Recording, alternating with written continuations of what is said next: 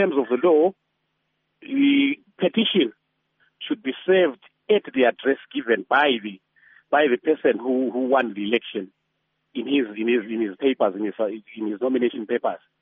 Because there have been occasions in the past where people failed to serve petitions at the addresses given, and those cases were actually dismissed on that technicality. So it is possible. It is possible for the petition to be dismissed on that technicality. What other processes are expected from this case, from today onwards? Well, on service, as soon as the petition is served on the respondents have 3 days. I think 3 or 5. I'm not very sure now.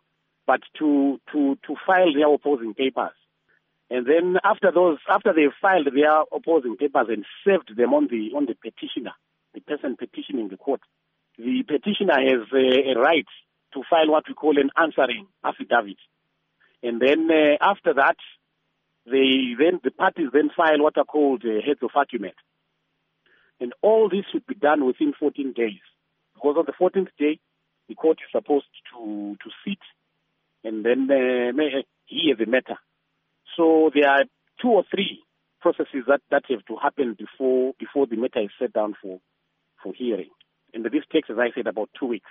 So now, meaning that from the time the MDC Alliance filed its papers up to the 14th day of the case, do you think this is sort of like enough time for these guys to argue over this case?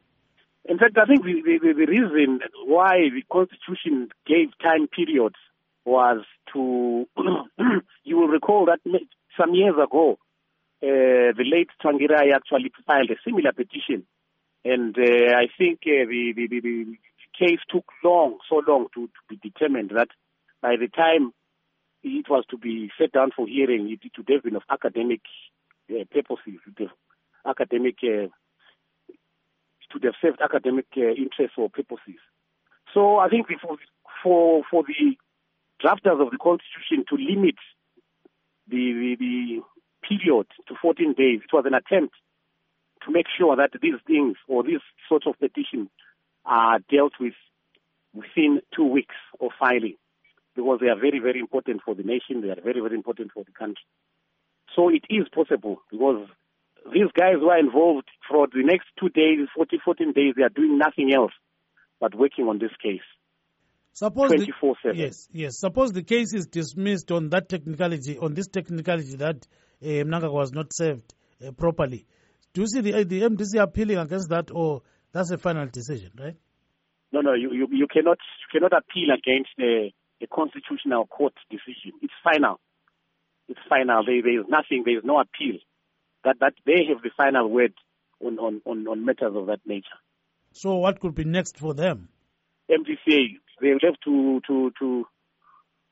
look to the next elections, or maybe use other political means if they still feel that they have a strong case. But that is unlikely to succeed.